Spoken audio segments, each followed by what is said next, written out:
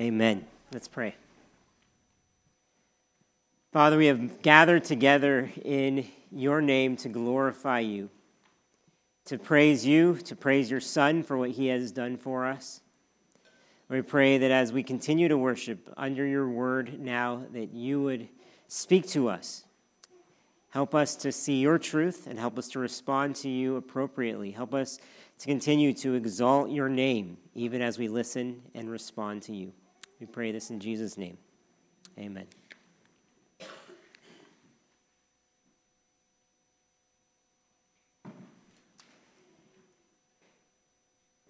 In the year 1538, the Protestant reformer John Calvin was exiled out of the city of Geneva, where he had been pastoring and preaching his way through the Psalms. He was given 3 days' notice to vacate the city or else face dire consequences.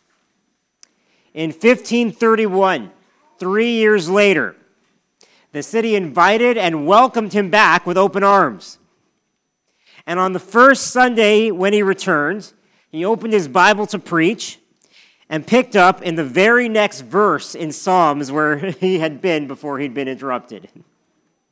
In essence, after a 3-year break going, now, where were we? I felt a bit like that this week and last as I picked up the sermon series I began 3 years ago before we were interrupted. Not by exile, of course, but by COVID. But why would I pick this one back up after so long a break? Haven't we moved on since then? Well, for one reason, there were things that I prepared to preach on then that I had to leave unsaid at the time. But more importantly, we were talking about worshiping God, which is the most important part of our mission as a church, why we exist. And worship is something that we should never, ever move on from. If we were to, we might as well call it a day and close our doors for good.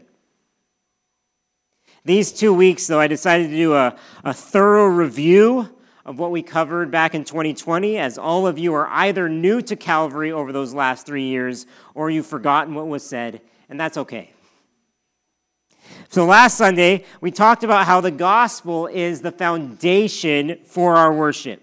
How Jesus makes us able to worship. He makes worship knowable, possible, desirable through his death and rising again. And then we saw how the Word of God should be what shapes every aspect of our worship, dwelling richly in us. And finally, how we need to be worshiping in community, focus on both God and each other as we worship.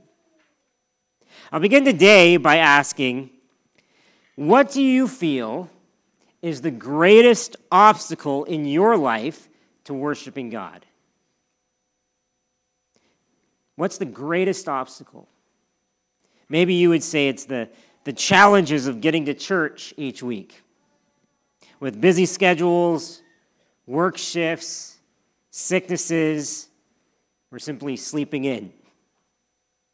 Or you might say it's uncooperative family members. They're the big obstacle. I'm preaching to myself here. Today was rough. But maybe it's getting little kids dressed and fed and in the car, or fighting with a loved one, which seriously messes with your mood before worship. Or you might say the biggest hindrances to you worshiping is just distraction. So with ringing phones, crying babies, technical difficulties, thinking about the playoffs. Or you might say a huge obstacle is maybe anxiety or depression, which makes you not want to engage much if you can muster showing up at all. Now, while all these are indeed challenges, I'd suggest that none of them are your biggest obstacle. The most significant obstacle for every one of us is found in our own hearts. See, there is a battle raging inside of each of our hearts over worship. Will we praise the Lord, our Creator? Will we thank Him? Will we sing? Will we pray? Will we mean it? And all the while, our hearts are what Calvin coins idol factories, churning out rival ultimate affections or alternate gods. Whenever we love or serve anything more than God, that's idolatry. So the question that rages daily really is, who or what will we love most? Who or what has our heart? Now, if you don't see this as a big issue, listen to these words from Jesus as he quoted from Isaiah the prophet. He said, "This people honors me with their lips, but their heart is far from me. In vain do they worship me." Now, that's a striking indictment, isn't it? He's saying that if our hearts are far from God, it completely devalues our worship, makes it in vain. Now, I don't know about you, but I desperately want to avoid that ever being true of me. I don't want to give vain lip service to God. I want to give Him true heart worship, which then moves my lips and my voice and more to rightfully honor God. Today I want to show you 3 different Bible passages which will hopefully inspire this true heart worship in all of us today. So let's first open up together to Psalm 111. Psalm 111. As you turn there, remember that we defined worship as coming before God into His presence, which through Jesus is everywhere now, and responding to Him, His person and His works, in order to glorify Him. Much of Psalms, which was the people of Israel's worship songbook, had this goal. They gave voice to people as they came together to glorify God by responding to Him, either who He was or what He had done. However, as those scary words from Jesus that I quoted a moment ago allude to, using our voices to sing, pray, or speak praise is the wrong starting place for worship. True, biblical, God-pleasing worship always begins in our hearts. And maybe you could recall a worship leader sometime urging you to sing it from your heart. Right motives, wrong method. Because we can't just conjure up heart worship on the spot. Our hearts have to be filled with something first, which then pours out as praise. I believe that our hearts must be filled with awe and love for the Lord. Like we should be saying, see who God is first. And as we see His goodness and His greatness, we will instinctually worship from our hearts. Look at the way Psalm 111 starts. It says, "Praise the Lord. I will give thanks to the Lord with my whole heart, in the company of the upright, in the congregation. Great are the works of the Lord, studied by all who delight in them." So stop there for now. The psalmist is making this personal commitment right away. I will give thanks to the Lord with my whole heart in the company of the congregation. But the basis for that commitment is who God is. Praise the Lord. And then what God has done that merits His thanks. Great are the works of the Lord, studied by all who delight in them. In other words, He primarily focuses first on God's worth and deservedness. His worthiness. He doesn't say something like, I'm going to give thanks to God with my whole heart, so I'm going to pursue emotional experiences that really move me. Or I'll turn the music up louder, or sing with more gusto, or fire up the fog machines. Or I'll close my eyes and focus really hard on how I really should feel right now. No, he sings, I'll worship with my whole heart.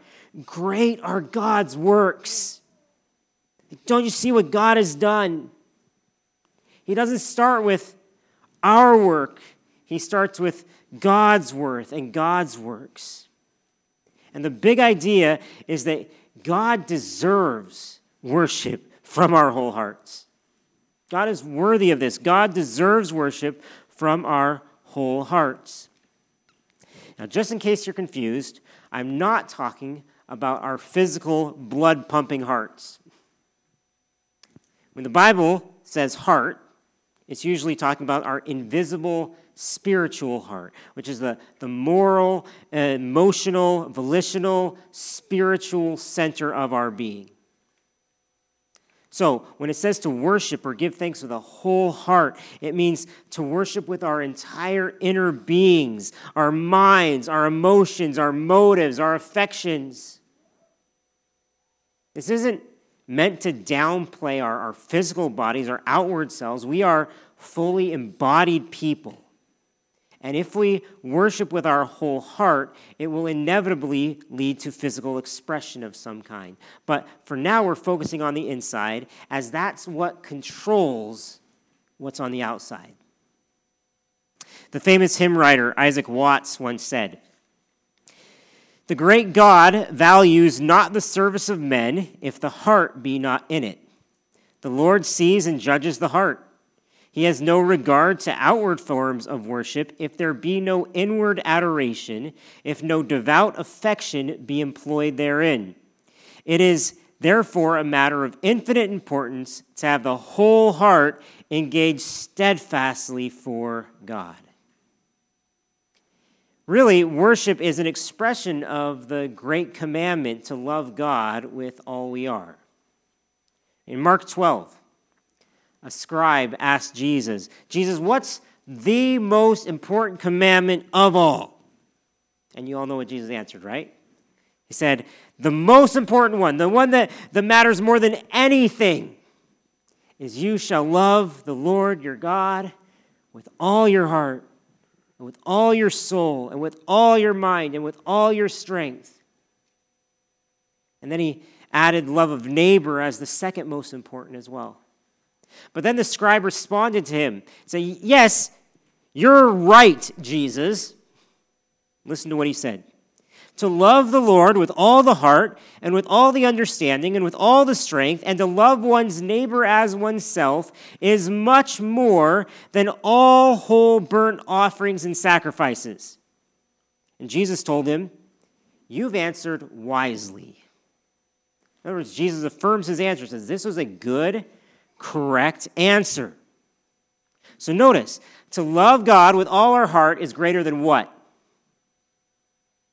Than all burnt offerings and sacrifices. That was the center of Israel's worship.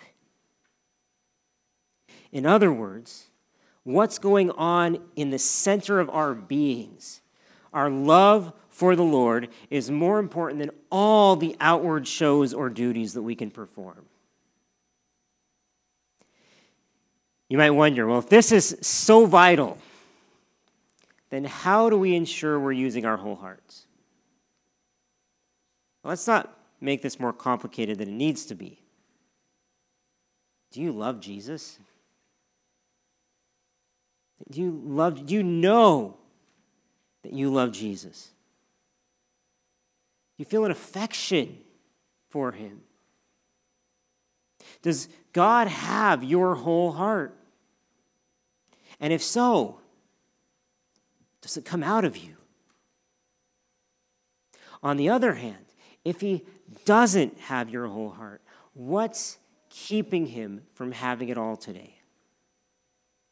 The opposite of a whole heart isn't an empty heart. It's a half heart or a divided heart. So, what do you love as much or more than you love the Lord? What do you think about most, or talk about most, or talk up most? What do you spend the most time on, or spend the most money on? What do you daydream about most? What do you fear losing most? In likelihood, those are your go-to idols, which we need to demote, in our hearts. They may even be good things, likely are, good loves, but they must not rival God. Now, I'm never going to worship God with my whole heart just because the Bible scolds me about idolatry.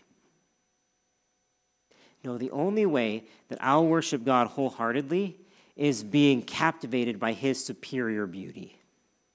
He is greater than all this. I have to see how much greater God is than anything else I could love or that I do love. And I think the rest of Psalm 111 attempts to show us a glimpse of this, of God's superiority. And we see it in two ways. First, God deserves wholehearted worship as we give thanks for his great works. So as we see his great works, we see his superiority. In verse 1 again it says, I will give thanks to the Lord with my whole heart in the company of the upright in the congregation. What should God's people give thanks to God for? Keep reading. Great are the works of the Lord, studied by all who delight in them. Now, the Lord's works refer to both what he's made and what he's done. You could say creation and action. And this mentions two things that we should do with God's works: delight in them and study them. Would you say that you delight in God's works? Do you enjoy what he's made? Do you appreciate what he's done? If so, are you drawn to study his works, to look at them more closely? Really, those are things that we seek to do every Sunday as we gather to worship, to delight in his works and study his works. Can you answer the question today? What works has God done for you? Some of you might think of a few things really quickly. Others of you might draw a blank. But if we're truly thankful, shouldn't these works just be constantly on the tips of our tongues? Like, shouldn't we hardly be able to hold back talking about what God has done for us? If that's not the case, it just shows there's a lot of room to grow here in studying the works of God. And it should be a delight to do so. Let's just read the rest of most of the psalm here. It says, great are the works of the Lord, studied by all who delight in them. Full of splendor and majesty is his work, and his righteousness endures forever. He has caused his wondrous works to be remembered. The Lord is gracious and merciful. He provides food for those who fear him. He remembers his covenant forever. He has shown his people the power of his works in giving them the inheritance of the nations. The works of his hands are faithful and just. All his precepts are trustworthy. They are established forever and ever to be performed with faithfulness and uprightness. He has sent redemption to his people. He has commanded his covenant forever. Holy and awesome is his name. Just to give you a starter list of the wondrous works of the Lord, but you see some of them here, but we can thank God for these things. Think of how he created everything from nothing and how spectacular creation can be. Think of how he created us, wonderfully designing and forming each one of us. Think about how he patiently puts up with us, even as we stray far from him. Think of how he forgives us, washes us, purifies us, transforms our hearts. Think of how he has saved and redeemed his people over and over again. And we read the scripture he does it in so many different ways, with arcs and with split seas and returns from exile, and then, of course, most vividly with the cross. Think about how he has supernaturally intervened over the centuries. Like in Jesus' miracles, countless other times, especially in Jesus' history-altering, life-changing resurrection from the dead. It's a work of the Lord. Think about how he has saved you. Because your salvation is a miracle. And don't you forget it. Think about how he faithfully provides for our needs on a daily basis. Think about how he's gone far beyond mere necessities and blessed our lives abundantly. Think about how he upholds the universe, sustaining every molecule. And then thank the Lord. Praise him. We need to remember all that God has done because we get so preoccupied with what we've done instead. How our weeks have gone. What we've accomplished lately. What we're trying to do today or tomorrow. Our goals over the next year. And that's a perfect recipe for pride or despair or both. Not humble thankfulness. So let us remember and praise God that he'll actually help us remember. As it said in verse 4, he has caused his wondrous works to be remembered. The Lord is gracious and merciful. So, God deserves our worship as we, you could say, ponder anew and give thanks for what he has done. But that's arguably not the most significant reason he deserves our wholehearted worship. More foundationally, God deserves worship from our whole hearts as we are awed by who he is. As we are awed by who he really is, himself. I love how the person writing this psalm was just listing out reasons that God is praiseworthy, and then eventually he can't hold it in anymore and he just bursts into praise. Do you see that? Verse 9, he has sent redemption to his people. He has commanded his covenant forever. Holy and awesome is his name. The fear of the Lord is the beginning of wisdom, in verse 10. All those who practice it have a good understanding. His praise endures forever. Can't help but praise him. And when we begin to understand how holy God is, and how when we start to grasp how awesome he is, the only appropriate response is awe and amazement. For God to be holy means that he is perfect, pure, righteous, transcendent, wholly other than us. For God to be awesome means that he's worthy of awe. It should be obvious by now. When we truly grasp who God is, worship of him should never be boring. There is no limit to his holiness, love, and glory. There is no end to his justice, mercy, and grace. And there is no comparison to his righteousness, wisdom, and power.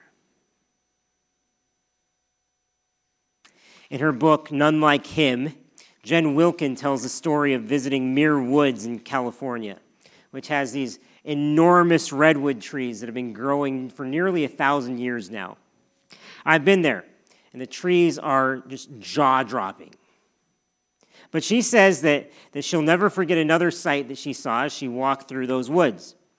Two parents were walking along and enjoying the scenery around them while their son was playing a game on an iPad. And it was just a striking image of how self-absorbed we can be. Like, that's really all of us, not just that little kid. Like instead of standing in awe. She goes on to say that research shows that when humans experience awe, wonderment at redwoods or rainbows, Rembrandt or Rachmaninoff, we become less individualistic, less self-focused, less materialistic, and more connected to those around us. In marveling at something greater than ourselves, we become more able to reach out to others. At first, this seems counterintuitive, but on closer examination, it begins to sound a lot like the Great Commandments. Love God with heart, soul, mind, and strength. Marvel at someone greater than yourself. And love of neighbor. Reach out to others. Awe helps us worry less about self-worth by turning our eyes first toward God, then toward others. It also helps establish our self-worth in the best possible way. We understand both our insignificance within creation and our significance to our Creator. But just like a child on an iPad at the foot of an 800-year-old redwood, we can miss majesty when it is right in front of us. So are we missing what's right in front of us? Holy and awesome is his name. The fear of the Lord is the beginning of wisdom. And all those who practice it have a good understanding. His praise endures forever. Fearing God is the start of becoming truly wise. It's the start of true wholehearted worship as well. Your whole heart will not be engaged until you catch glimpses of your holy God. When we do catch those glimpses, though, wow. I can say our God is an awesome God.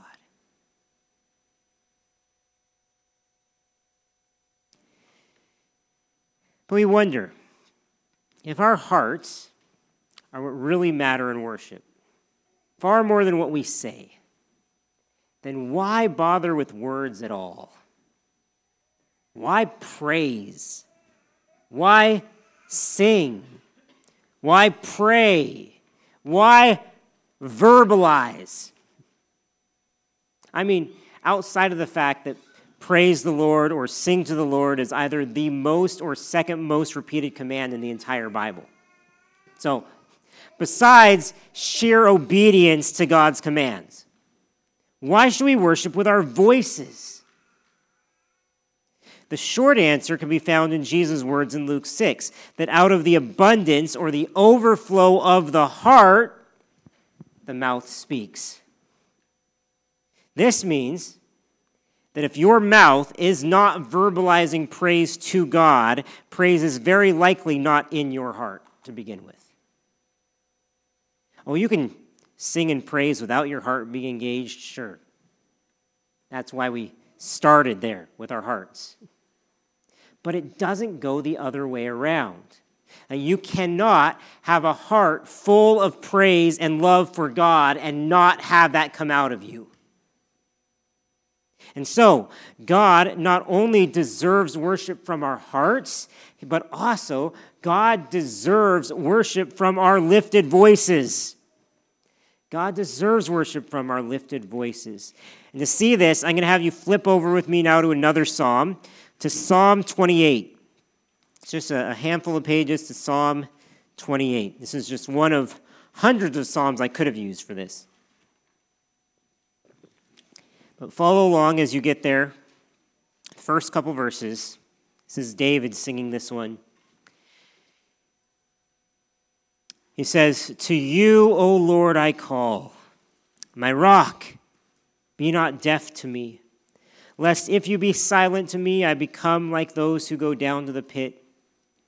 Hear the voice of my pleas for mercy when I cry to you for help, when I lift up my hands toward your most holy sanctuary." Now, in those verses, can you see all the references to either speaking or hearing?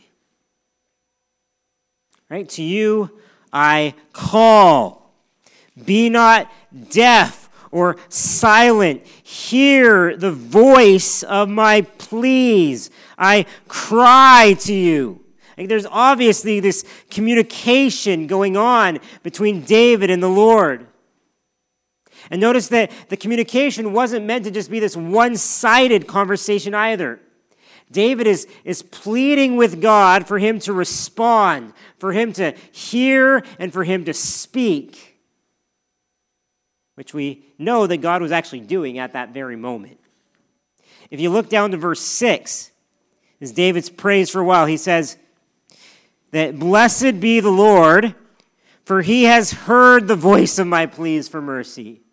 He knows that God heard. And God had already spoken in the past to him, and he would do so again, not to mention that ironically, God was speaking through David right then as well. God is never actually deaf or silent to us. We may feel like he doesn't hear us at times, but he does. And even when we don't hear him speaking back to us, the fact of the matter is he spoke first. Like, usually we're the ones not responding to his voice, not the other way around. I think this psalm hints at something about why we should use our voices to worship God. And that's that God deserves worship from our lifted voices as a reflection of who he is. As a reflection of who he is. This is who he's made us to be. Worship is our response to him, right? And it's our response to what he has said and what he has done.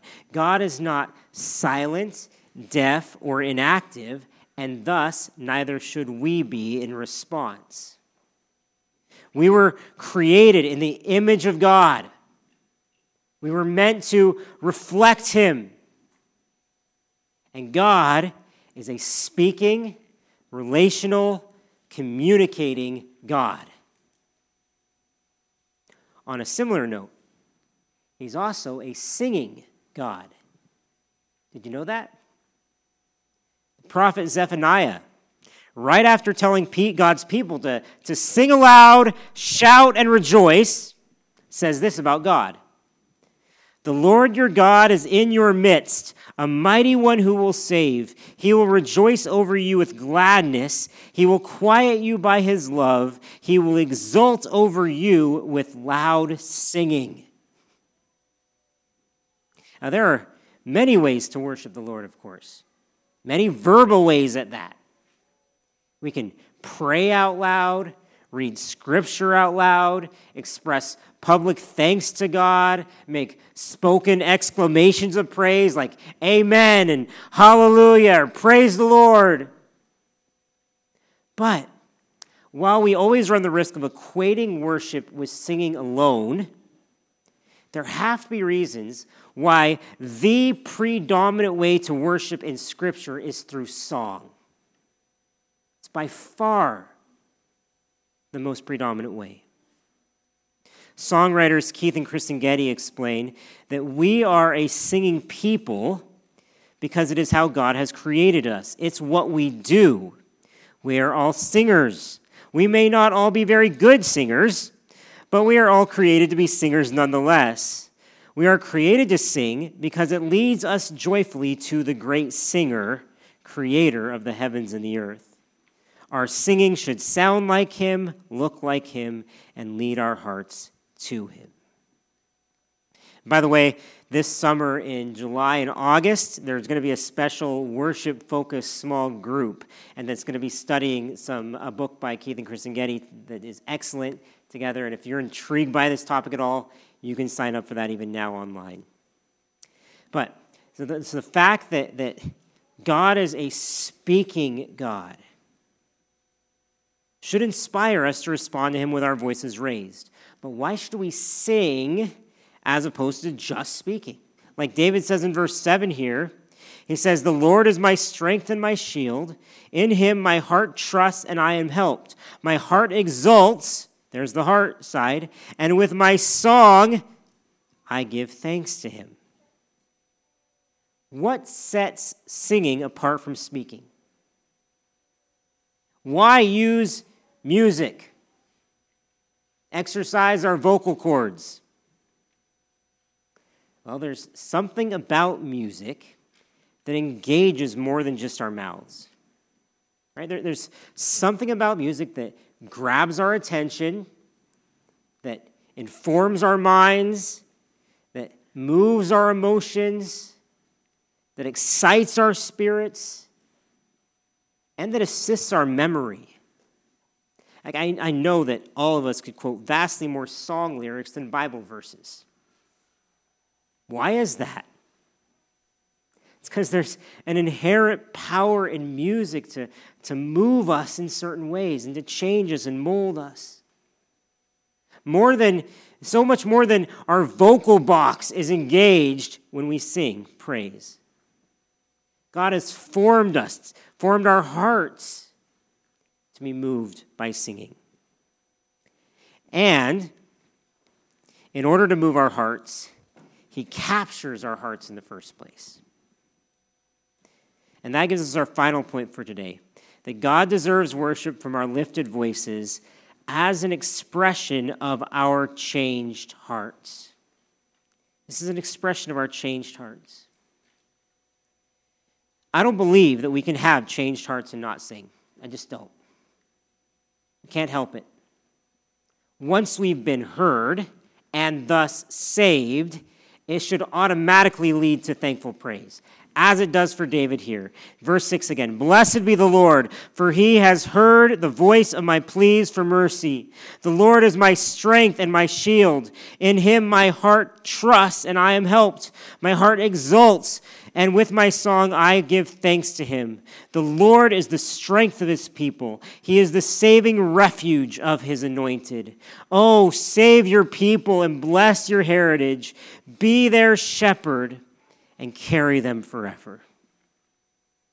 And I'll add, if worshiping with our voice is an expression of our changed hearts, this is truer than ever for us who have been saved by Jesus.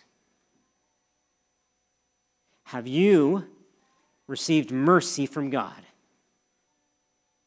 Has your heart been cleansed by him? Have your sins been washed away? Have you been forgiven? Has God changed your heart to actually want him, to want his ways? Has God paid attention to your pathetic little voice? Has he answered your prayers? Has become your strength and shield, your helper, your saving refuge, your shepherd? If so, have you noticed? Are you thankful? And have you told him so? God knows your heart anyway, but he wants to hear it from you. Psalm 116 sings, I love the Lord because he has heard my voice and my pleas for mercy, because he inclines his ear to me. Therefore, I will call on him as long as I live. That psalm goes on to ask, what shall I render to the Lord? What shall I give back to the Lord for all his benefits to me? I will lift up the cup of salvation and call on the name of the Lord. I will offer to you the sacrifice of thanksgiving and call on the name of the Lord. So, what can we do to give back to the Lord for all he's done to us? It says, praise him, call on his name, offer sacrifices of thanksgiving. Sounds similar to what it says in the New Testament in Hebrews 13, that through Jesus, then, let us continually offer up a sacrifice of praise to God. That is the fruit of lips that acknowledge his name. Now, we always praise whatever delights us, right? Whether from family members to sports teams to TV shows, to good food. I bet you can't go a week, even a day, without praising something. How much more does Jesus deserve our continual praise and gratitude? Praise reminds us of how much greater he is than anything else, and it points others to the only place that they're going to find such greatness and such goodness. Before we end, please turn over to Romans 15 with me. Romans 15. And in this chapter, Paul shows that our singing together is an expression of our unity in Christ. In other words, as Jesus has changed our hearts and he's brought us together into one family, we now sing in order to glorify God. It says this in Romans 15, starting in verse 5. It says, "May the God of endurance and encouragement grant you to live in such harmony with one another, in accord with Christ Jesus, that together you may with one voice glorify the God and Father of our Lord Jesus Christ." So, if God has granted you and me harmony with each other through Jesus, if he's joined our hearts together, then we ought to join our voices together to glorify God. It says, with one voice. Now, some of you may be slightly mortified by this part of the sermon.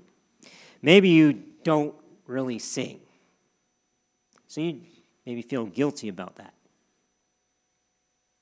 If that's you, don't just try to muster up some extra enthusiasm to sing. Go to Jesus and ask him to change your heart. And let that lead you to sing. Others of you maybe don't feel comfortable singing. Or you feel you can't sing. But you can. Everyone can sing in some way. It's like in the kids' movie Ratatouille, Cousteau saying, "Anyone can cook." I don't know about that. I'm not actually sure everyone is capable of cooking. But anyone can sing. Babies can sing.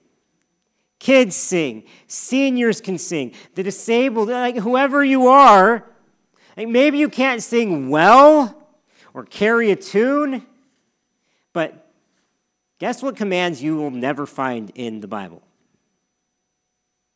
Sing the correct notes. Or stay on pitch. Or don't make mistakes. You won't find it. And this is where it goes back to our hearts. If you love the Lord, he wants to hear your heart. He cares more about a tone-deaf person annoyingly trying to express their praise than a professionally trained musician singing perfectly for the wrong reasons. So sing anyway. And sing with a passion that springs from a heart that's been changed. I agree with the Gettys who claim that it is hard, impossible in fact, to sing what you are excited about in your spirit and grateful for in your heart in a way that is tepid, tentative, and withdrawn. Deeply felt thankfulness produces a sound from our voices that is robust and enthusiastic. As we obey the command to sing, we are, or should be, unleashing a congregational sound of conviction. If we aren't, our children or visitors looking on have every right to wonder if what we are singing is truly important to us. In this sense, our singing betrays the truth about us, for better and for worse. And some of you still might think, like, what if I don't enjoy it? I don't want to sing. And what I'd say is, if for no other reason, sing out of obedience to God. For no other reason. And out of a desire to glorify and please him. Like, this is a biblical command. However, I also believe that this can be and can grow into something that's very desirable. If Christ and the gospel are true, then it will become desirable to his people to praise God for it. Jared Wilson even claims that if Christ is true, then boredom is a sin. That's boredom with Christ specifically. He says Christ is endlessly absorbing, dazzlingly multifaceted. Like, he can't be boring. Only we can. The fault's with us, not with him. And whether or not we desire to open our mouths and praise moment by moment, I believe every believer should have a spirit-given desire to glorify God through Christ.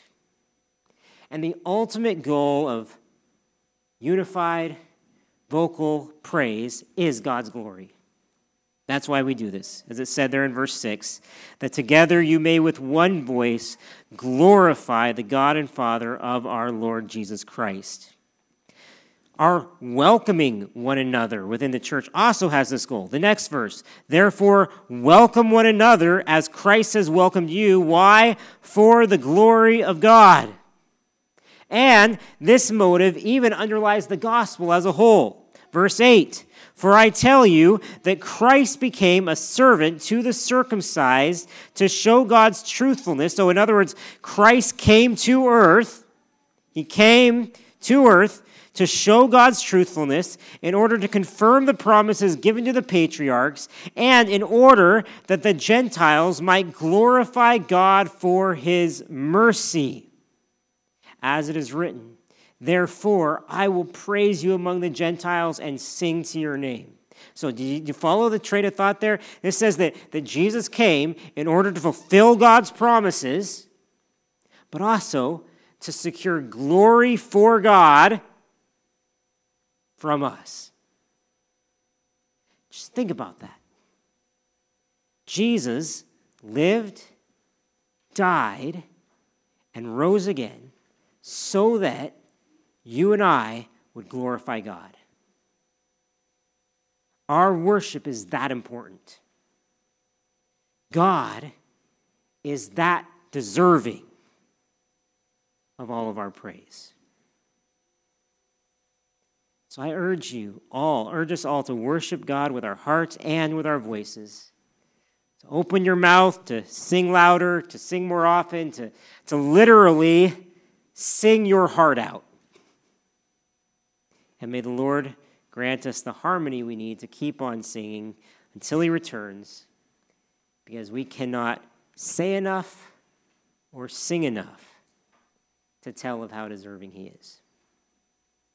Psalm 105 directs us, oh, give thanks to the Lord, call upon his name, make known his deeds among the peoples, sing to him, sing praises to him, tell of all his wondrous works, glory in his holy name, let the hearts of those who seek the Lord rejoice.